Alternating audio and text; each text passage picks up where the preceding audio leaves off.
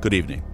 I'm Joseph Martinez, and welcome to Dead Time Stories, a podcast by Graveyard Shift, dedicated to telling just that, short, scary stories submitted by real people. Whether the stories are real or not, who knows? But they are scary. Tonight our host Deadhead shares with you 6 tales. Now, please forgive me. I can take you no further. But your stories lie just ahead. Do be careful though. Deadhead can be mercurial. I'll wait for you here. Godspeed.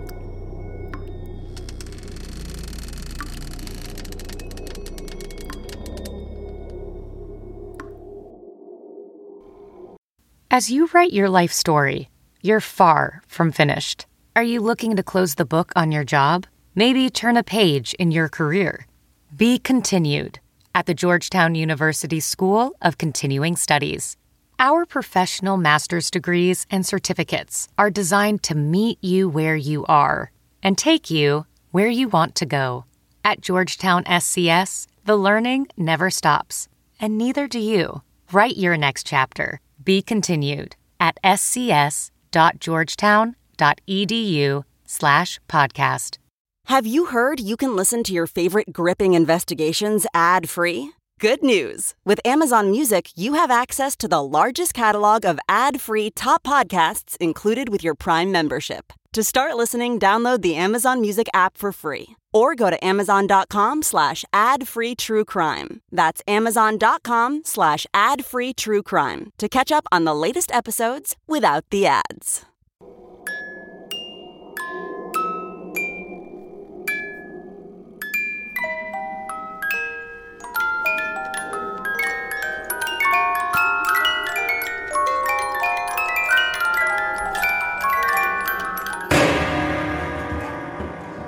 Greetings, my little cadavers. Lovely to have you back in the catacombs. Tonight, I've exhumed 6 scary stories about transition. Our first tale follows Lucy, a young woman who wishes she'd taken the stairs. I call this one, This Old Elevator. A few years ago, I was in the process of moving from my old apartment across town into a new one closer to my office. During the moving process, I needed a place to stay for a couple nights, so my friend Wayne offered to let me crash on his couch. Not ideal, since Wayne wasn't the cleanest person, but it was only 15 minutes from work, and things were getting really busy, so it made sense at the time. Problem was, Wayne lived in an iffy neighborhood, in a dingy old apartment building called Shefford Towers. It was hardly towers of any kind, though, since it was just a single building with only 5 floors. The main doors and gates were hardly ever locked. The hallways were dirty, and half the mailboxes in the lobby were busted. Oh, and a woman who lived in the building had gone missing the month before. Wayne asked the building manager about it after I pushed him to, and the manager said the police suspected suicide. Still, really scary for a single woman like me. So, of course, I was thrilled to be there. But it was only going to be a couple nights, right? No big deal. But the elevator. It was old. Not like the old-timey pull the lever to choose your floor or anything. It had buttons and stuff. It was just old for a modern elevator, I guess. Maybe from like the 70s. The carpet, which clearly used to be some kind of burgundy, was stained by God knows what and burned by cigarettes. The floor buttons had almost all had their lettering rubbed off. The wood paneling inside was so knotted and worn, it was like being inside of a pirate ship or something.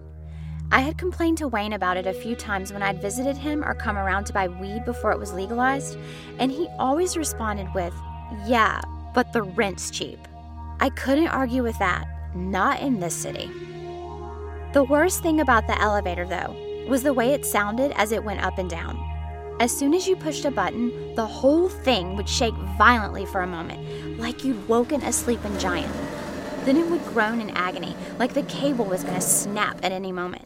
A deep, sad moan. It almost sounded human. The expired elevator inspection permit attached to the wall didn't help things. And when it finally reached the right floor, the doors took the longest time to open. Like the elevator was thinking about never letting you out. I hated riding that thing. Hated. Yes, there were stairs, but they always smelled like pee, and Wayne said he once saw a bum masturbating in there. So, yeah. Anyway, it's the last night I'm staying there, and Wayne's out with a girl he'd met the night before. So, it's just me. I get home from work kind of late, like 9:30, and don't feel like trying to cook with Wayne's one tiny pan. So I decide to drop my stuff off at the apartment real quick, then go to grab some takeout at the sushi place a block away that's usually open late. I'm riding the elevator down, hating every second I have to spend in there, then get to the bottom. I step out into the lobby, and that's when I realize I'd forgotten my phone. Of course.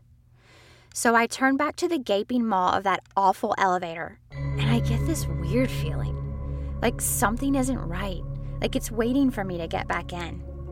I didn't want to, but I needed my phone just in case.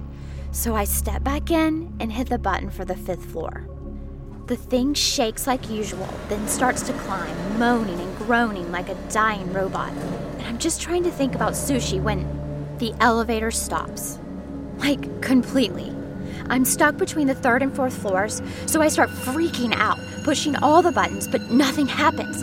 I hit the emergency button, and nothing happens. Then the lights go off.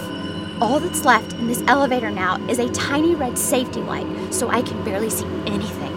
I reach for my phone to call for help and quickly realize, oh yeah, I don't have it. So I start screaming for help, hoping someone in the building can hear me.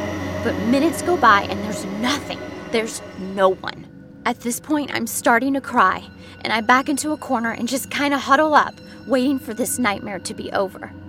Eventually, they'll realize the elevator isn't working, right?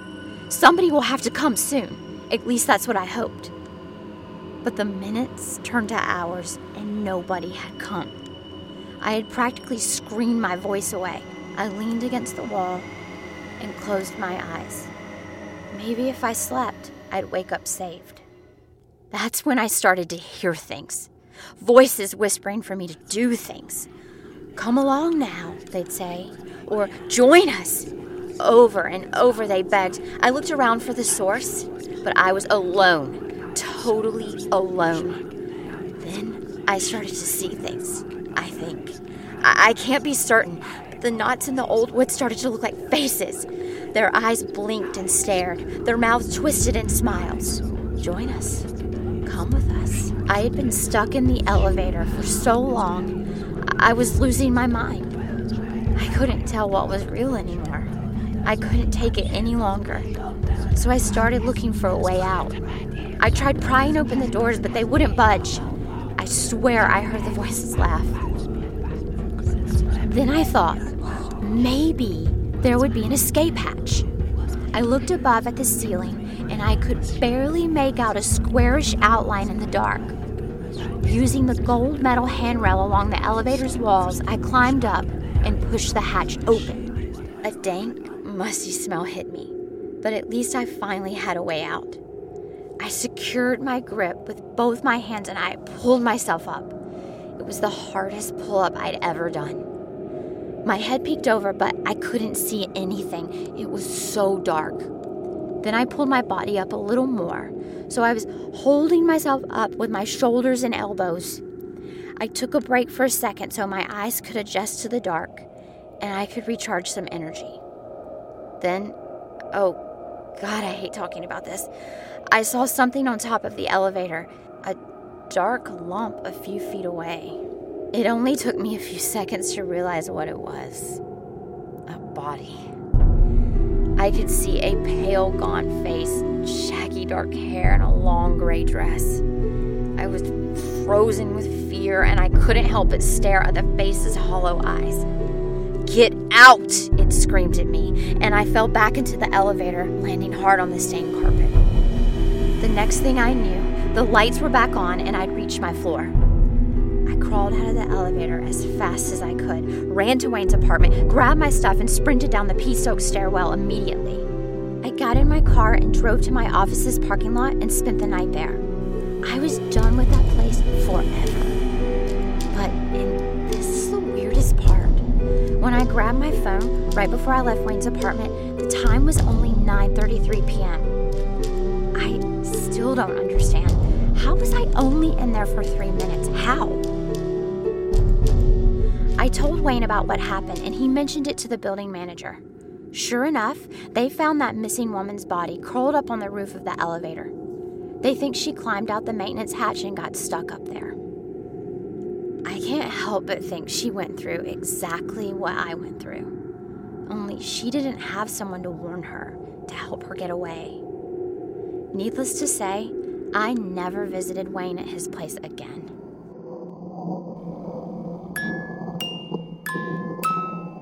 Talk about getting the shaft. It's time for our first break.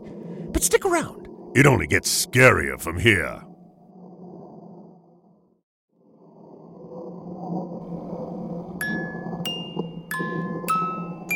Our next tale is all about spirits. What flavor of spirit, you ask? Well, the taste of bourbon, of course. I had just moved to rural Kentucky at the end of the summer before my senior year. I was never very good at making friends, but having to start over at the peak of high school made it almost impossible. Lucky for me, I got a part-time job hauling boxes and barrels at a local bourbon distillery. I won't say the name, but it's small anyway. And I made friends with one of the older guys that worked there. Tom had already graduated and wasn't planning on going to college or anything, and we had liked the same kind of stuff. He liked heavy metal and horror movies and video games, so we got along pretty well. All right, so one hot summer night, we were bored, so we decided to drive out to this old cemetery on the hill. It's me and Tom and this girl Charlene that he was kind of dating at the time. So we pull up and start walking around all the old graves because we thought we were cool, passing around a bottle of bourbon that Tom had lifted from the warehouse. And this place, it was real old, like pre-Civil War stuff, and old coal miners and whatnot. A lot of graves had these, like a metal hook next to the tombstone with a little bell on it. Safety coffins, they called them. If you accidentally got buried alive, you could pull this string and it would ring the bell so someone would dig you up. Yeah. Well, we're walking around and getting a little drunk. Charlene starts telling us a story about a woman named Hannah Hatcher. She was apparently the mistress of a local bourbon tycoon back in the day. But the guy's wife found out about her and things went bad. First, the bourbon tycoon died mysteriously. Then the distillery went under. And then the wife organized a mob of ex-employees to kidnap Hannah. Here's the really nasty part. They took Hannah and buried her alive with the bourbon tycoon in the same casket. Just her, the tycoon, and a bottle of bourbon buried 6 feet underground. So messed up. Now, they buried them both in a safety casket, but not for the right reason. No, the wife just liked to come to the graveyard every day to sip whiskey and visit her husband's grave and listen to the trapped Hannah frantically ringing the bell.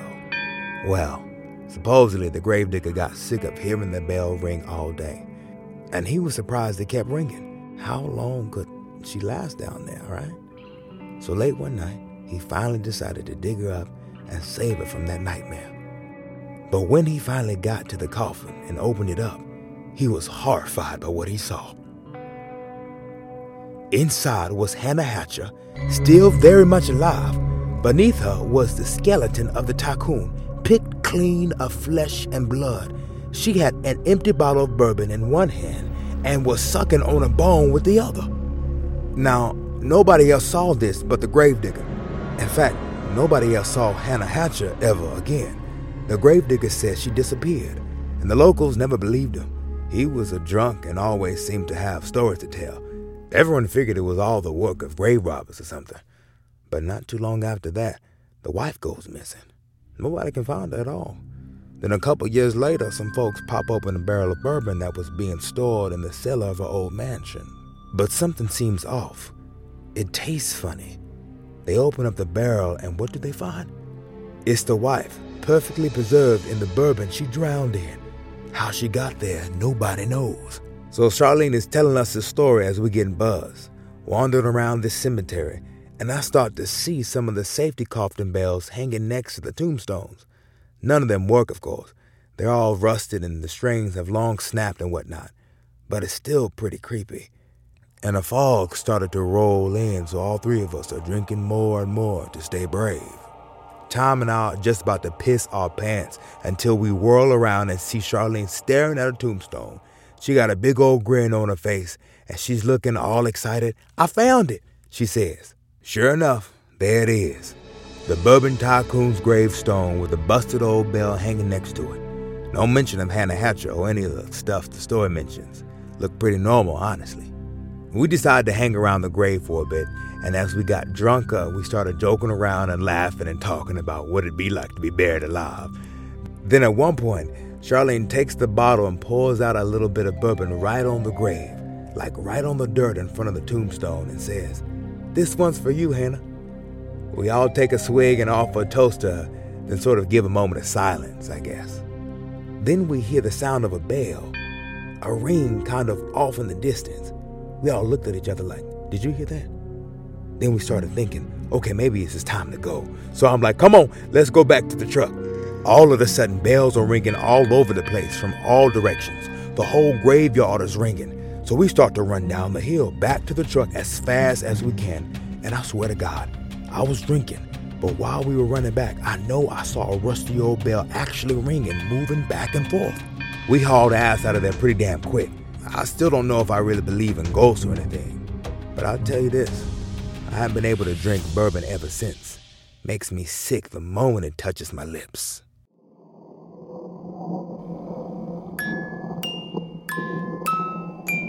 Surprise! There was also a cannibal spirit in there, too. But I'm sure you clever cadavers foresaw that one. And I foresee our next break. BP added more than $70 billion to the U.S. economy in 2022 by making investments from coast to coast. Investments like building charging hubs for fleets of electric buses in California and starting up new infrastructure in the Gulf of Mexico. It's and, not or. See what doing both means for energy nationwide at bp.com/investing in America. Hey, it's Kaylee Cuoco for Priceline. Ready to go to your happy place for a happy price? Well, why didn't you say so? Just download the Priceline app right now and save up to 60% on hotels. So whether it's Cousin Kevin's Kazoo Concert in Kansas City, go Kevin, or Becky's Bachelorette Bash in Bermuda, you never have to miss a trip ever again. So download the Priceline app today. Your savings are waiting.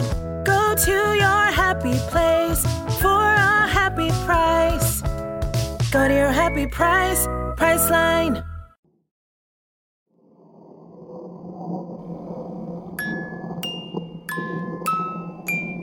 Ever feel frozen in place, cadavers? Our next tale takes the feeling to a whole nother level in a story I call Stuck. Not long ago, I was in a rut. I was out of school. I was working a job that had little room for me to grow. I know now that it was bad, but I was stubborn. And honestly, I was having a good time and I thought I knew better. Anyway, I was going out to eat with my family one morning. The place was nearby. I picked it because I could never afford it. Along the way, there were the usual sights. Joggers, couples holding hands, and people walking their dog. But I also noticed something weird, even for a city park. A woman was standing completely motionless in the walkway, like stiff as a board, eyes open, staring off into the nothingness. That's weird enough. But then this guy, maybe her boyfriend or something, came running up, yelling, asking her where she's been, telling her he was so worried about her, stuff like that. And she still didn't move. As I walked away, he was trying to shake her out of it. By the time I got to the restaurant, my family had already ordered. Not surprising. My mom gave me a hug. My dad gave me a shrug of disapproval. My older brother just sipped his diet soda with a grin. Before I could even order, the lectures began. My dad asked me about my career, or lack thereof. My brother flaunted his success and fueled the fire, and my mom just tried to smile as she watched me burn alive. I tried to steer the conversation to other topics like holiday plans, movies, my aunt who was in the hospital, anything to break from the scolding. I couldn't stand it. Even if they were right, maybe I was wasting my life, but it's my life to waste. I don't know. I got pissed, so I finally just left. I didn't make a scene or anything. I just stood up and walked out. I pushed my way along the busy sidewalk, bumping shoulders, almost tripping over myself on the curb. I felt like I was going to blow my top. I was just so damn angry. By the time I got back to the park, the sun was going down. I wanted to explode. I wanted to cry. and I didn't feel like being around people, being seen, so I took a detour down a path I didn't usually venture. There were more trees and all that, so it felt more comfortable for me to cool off for a bit. But eventually, I realized I wasn't alone. Someone was walking behind me. I didn't hear them before, but now they were close. I tried to look behind me all chill, but as soon as I did, I stopped walking immediately. It was a man, I think, wearing a hood and a mask with strange markings. "What the hell, man?" I shouted, but he just stood there. I told him to get lost and leave me alone, but he didn't budge. I was about to take off running, but then he reached up and started taking off his mask. I was mesmerized. The awful, what was underneath, I can't tell you. I can't bring it back. I won't try to remember it. I won't. When I saw it, I just froze. I froze completely solid. I couldn't move at all. My muscles tensed. My bones hung in place. I couldn't even blink. I was stuck. Completely stuck. And the man, that thing, whatever he was, just put his mask back on and wandered away into the depths of the park. The sun disappeared behind the buildings. Then I was alone, frozen in place and alone. All I could do was look around at the darkening world around me. My eyes got dehydrated and a film started to form over them. My trickling tears did nothing to save me from the dryness. Then I started to get thirsty and hungry. But no matter how hard I tried to move, I couldn't. After a few hours, the nightlife came out. First came the bugs. Mosquitoes, flies, moths, everything. They landed on my face, they crawled across my eyeball, and a few took refuge in my nostrils. One went full-on spelunking through my sinuses, into the back of my mouth and down my throat. Imagine inhaling a bug and never being able to swallow, never being able to cough. With the bugs came bats. I could hear bats flying around, diving for insects. A few dipped by my face, and one even perched in my hair, dangling upside down to bite at the fleas in its fur. Then there were the rats, gangs of them scrounging about. Some of them even fought each other over trash. At one point, a rat with some sort of oozing growth sniffed its way toward my leg.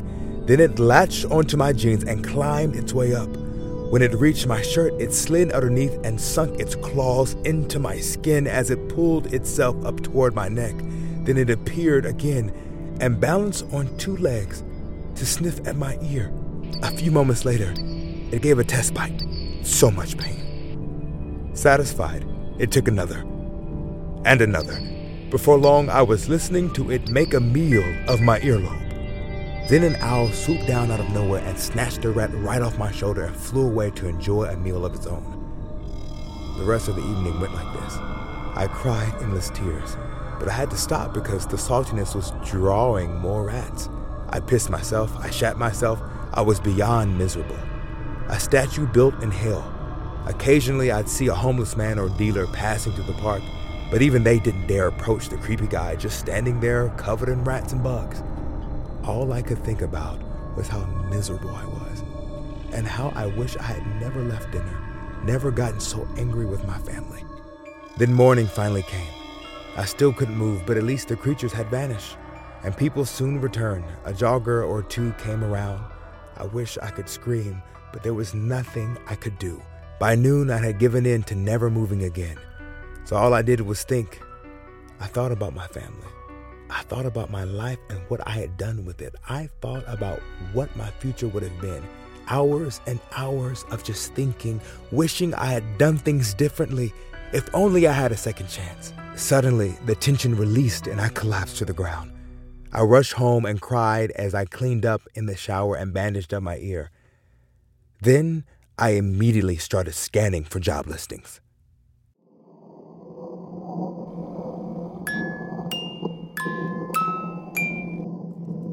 If you learn nothing else from that story, remember this, cadavers. Rats love the taste of ears. I love them. But don't cover up your ears just yet, cadavers. There's more stories just after this.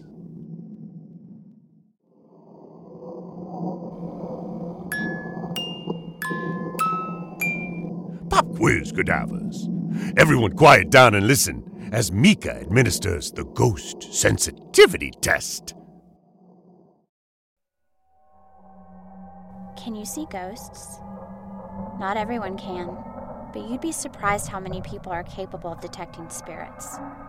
There's a simple test you can take to know for sure. If you want, you can do it right now. The process is simple. First, find a place that's quiet and away from people. This could be at home or in the outdoors, even at school in an empty classroom. It doesn't matter as long as you're alone.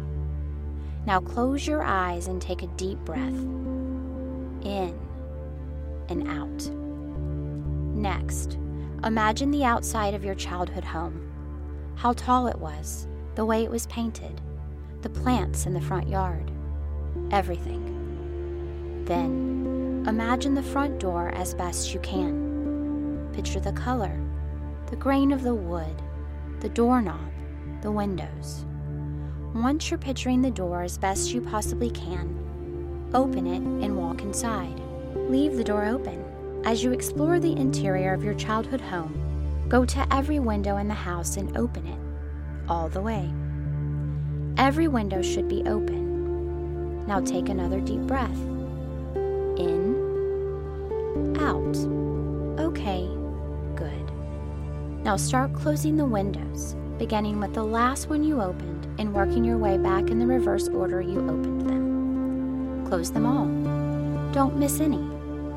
Then once they're all closed, walk back out in the front door and close it tight. Take another deep cleansing breath. In, out. Well done. Now here's a question for you.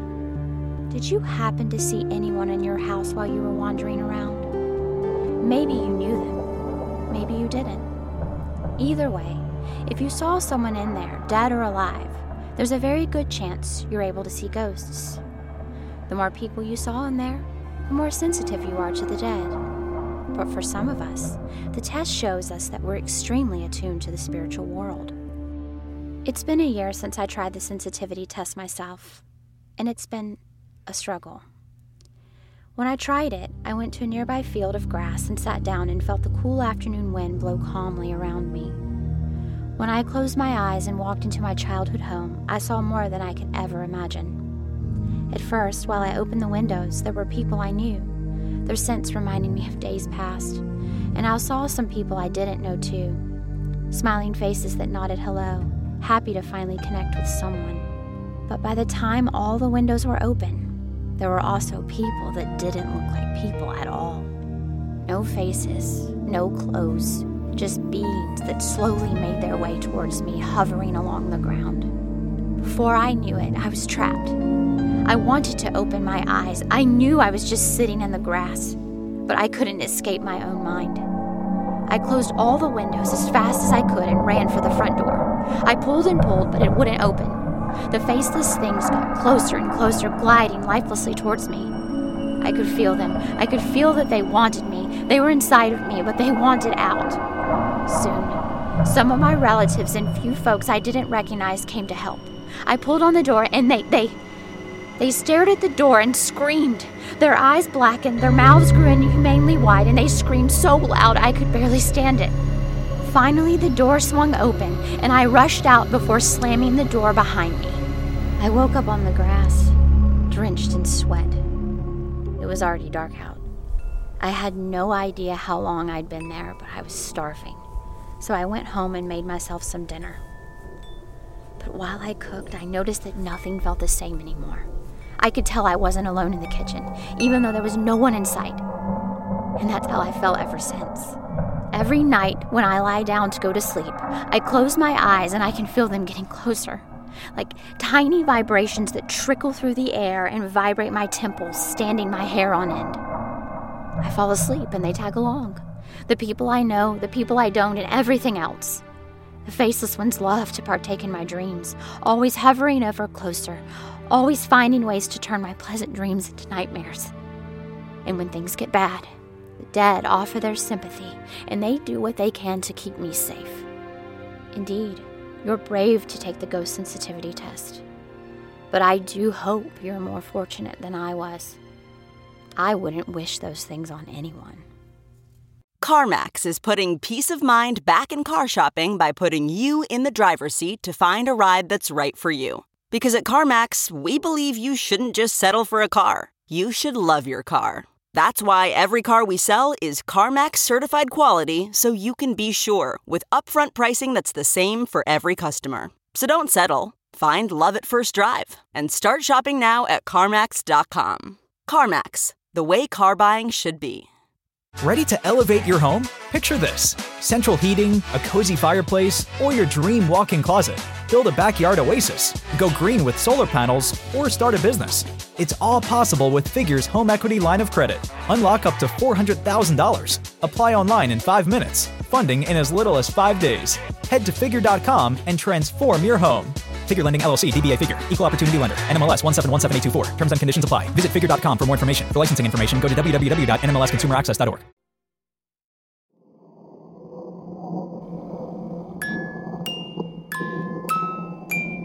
Pencils down, and you know the rules. No screaming in class. Now, go straight to the next break, and don't return till you've learned your lesson.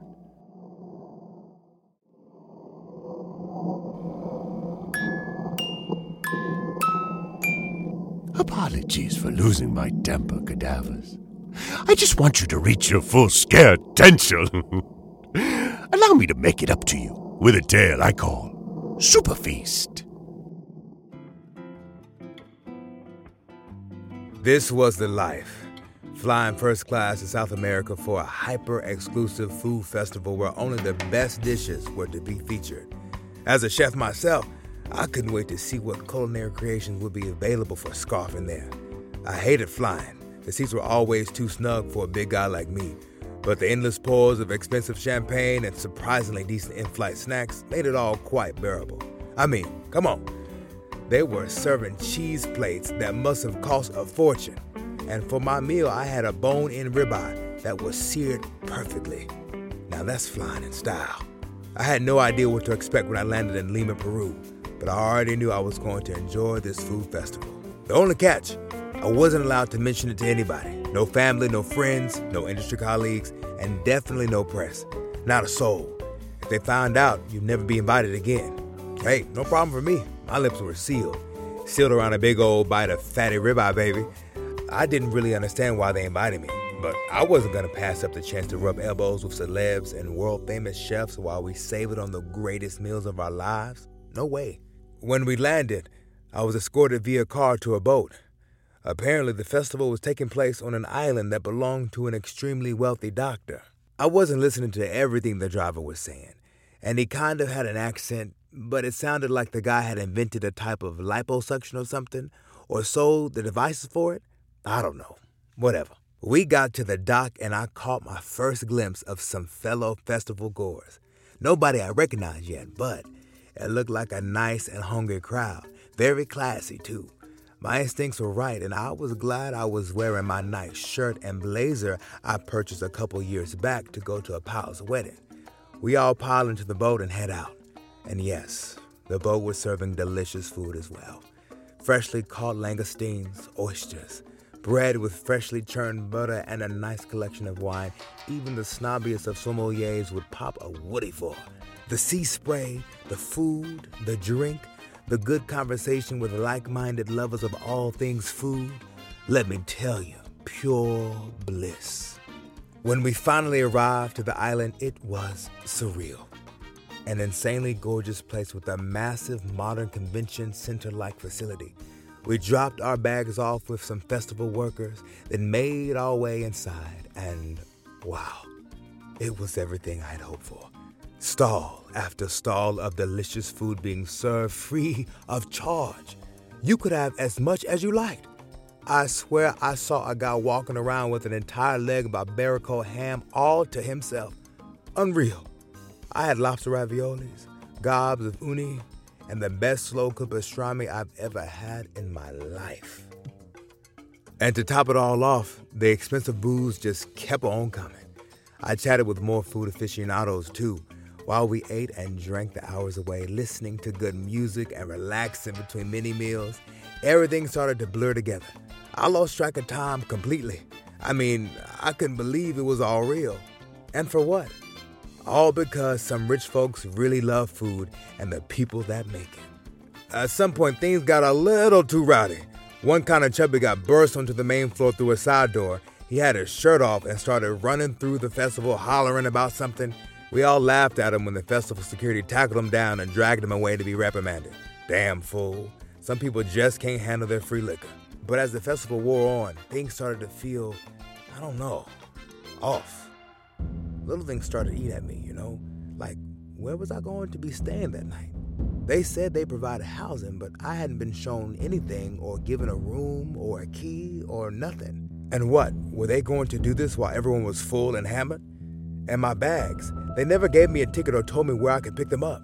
I got up from my table and then went to grab an eclair from one of the stalls. And I realized there weren't as many people around as before.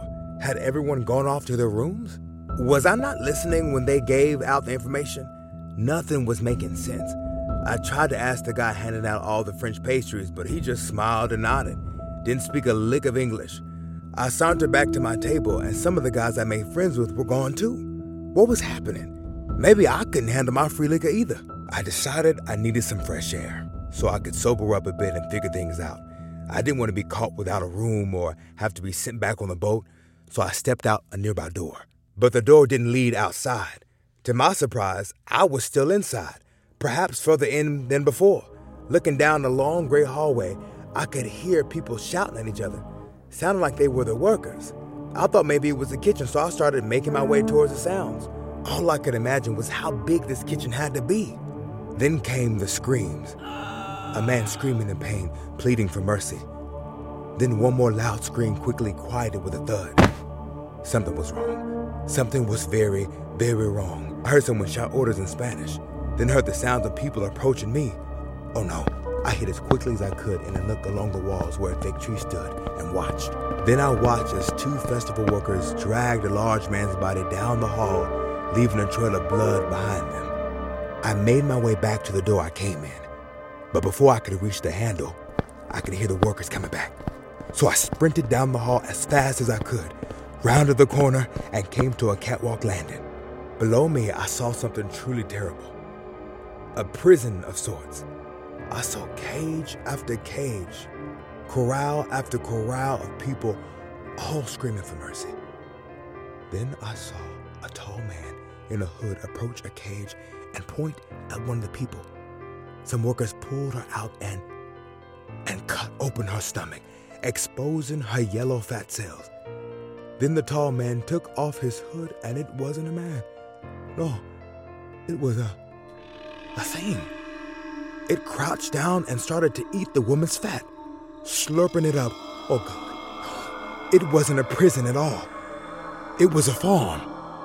I turned to run, but there they were, a collar in one hand, a cattle prod in the other. My feasting days were far from over, and neither were theirs.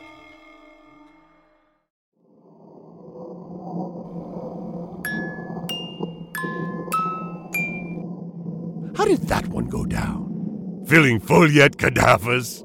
I hope not. There's one more story for dessert, right after this.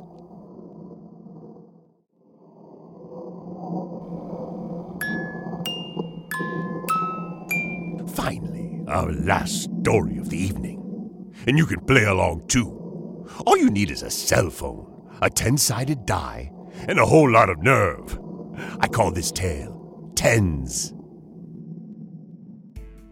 Okay, so this was back when everyone was on Instant Messenger and there were still flip phones and stuff.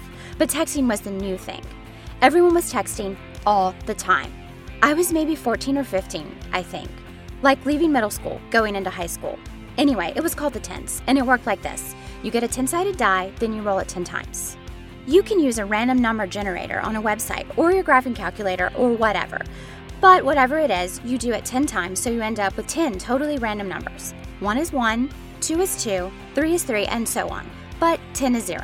Okay, so you write those 10 numbers down in order and you get a phone number. Area code is the first 3, then the last 7 make the rest of the number, right? Right. Now, once you have your random phone number, you send a text. Your text is supposed to say, "I'm looking for love." If they respond with, "Me too," they're your soulmate. Yay! But if they say something else, you have to send them the instructions to do the 10s. Then you have to say, if you don't, your phone will act as a beacon for ghosts and spirits for 10 days. And if there's no response at all, you have to try again until you get a response. It's basically like those chain emails people would send around, but for texts. So I'm sitting at home on a Sunday night doing homework or something when I get a text from a random number. It says, "I'm looking for love," and I have no idea what's going on. So I'm just like, who is this? I thought it was just some creep or something. Then after a few minutes, I get the message with those instructions for the 10s. I tried to talk to them more, but they just stopped responding. So I'm already kind of freaked out at this point. Like, I don't know who this is, and these instructions are kind of weird. But whatever. I don't want to deal with spirits or whatever for 10 days. So I go to my older brother's room because he used to play Dungeons and Dragons with his friends and get a 10-sided die from his desk. Then I roll. And roll, and roll, and roll, and roll. Finally, I've got my 10 numbers. I don't remember what they are, but I plug them into my phone and send the text. "I'm looking for love." Then I wait. I was so nervous. I was just starting to be interested in boys, so the idea of getting a text back from my soulmate was dumb but exciting. And I was kind of scared too because I didn't want ghosts to come and haunt me. Nope, I couldn't even focus on my homework. I was so nervous. I just sat there waiting for my phone to buzz, but it never came. I started to watch TV, and eventually I just kind of forgot about it and went to bed, so I never sent a text to another number. The instructions didn't say what would happen if you didn't, so I just didn't bother. Figured I'd sent a text message to a house number, or maybe a number that didn't exist or something. Oh well, that was fun. But later that night, I finally got a text back. It just said, "I'll give you love." Not quite the right answer, but maybe it was my soulmate. I don't know. It was late, so I just went back to sleep. The next day at school, I'm sitting in algebra class, bored, and I remember the text I got the night before. So I go to type a response just to see what my soulmate had to say. But before I could type anything, they responded. It said, "Bring you love later." I went to type something again, but another text came in. "Tonight." And again, and again, and again. Every text just said "tonight" over and over. My phone kept vibrating. I couldn't make it stop. My teacher started to notice, so I finally had to shut it off completely. I didn't know what was going on. Like, my phone was bugging out. I was freaked. What do they mean by tonight? And how could they know where I lived? And what did they mean by "bring you love"? I didn't turn my phone on the rest of the day. After school, I had art club, though, and it ran later than usual, so I had to let my parents know I was going to get a ride home with Michelle. I turned my phone back on, and I had like 100 messages from that number, all the same thing, "tonight." I was so done. I blocked the number, then called my mom and told her I was coming home. I could barely eat dinner that night. I felt sick, and even though I'd blocked the number, I still didn't feel safe. I spent most of the night in the living room watching history documentaries with my dad. Then I started to get ready for bed. I heard it vibrate again. "It's just Michelle," I told myself. "It's just a friend wanting to gossip or get answers for the algebra homework. It's nothing to worry about." "I'm on my way," it said. It wasn't from Michelle. It wasn't from any of my friends. It was from my soulmate. This time, the number just said unknown. How did they get around the block? I didn't understand. I sent a message back this time saying, "Leave me alone." Then I shut my phone off and stuck it in a drawer where I kept a bunch of loose change and other junk. Then I tried to go to sleep, but I was too freaked out. Who was that on the other end? What did they want with me? I climbed under my covers and cried, waiting for the nightmare to be over. No! How? It was off! I jumped out of bed and pulled out my phone. The text said, "Getting closer." I pulled out the phone's battery and tossed it aside. "Almost there," it said this time. I couldn't stand it anymore, so I grabbed the phone, ran outside, and tossed it over the fence into my neighbor's yard. I went back to bed and hid under my covers. No more vibrations, no more texts. Finally, peace. But that night, I heard my neighbors scream. To this day, I still wonder what they saw. Let's jump into Peppa's world of play.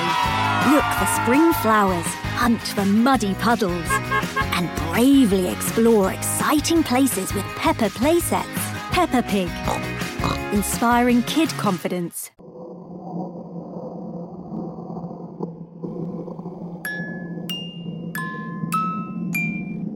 Did you play along? I'm dying to see what's coming for you. I hope you enjoyed our 6 tales of transition. And do come visit me again soon. We have many more short, scary stories to share. Sweet dreams, my little cadavers.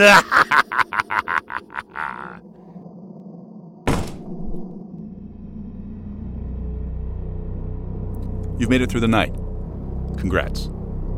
Let's get going before that changes. The 6 stories you've heard were written by Patrick LaFoon. Tonight's production starred Kayla Jeffries, Todd Lights, and Gogo Lomo David, with editing by Andrea Listenberger. I believe you can find your way home from here. Until next time, farewell.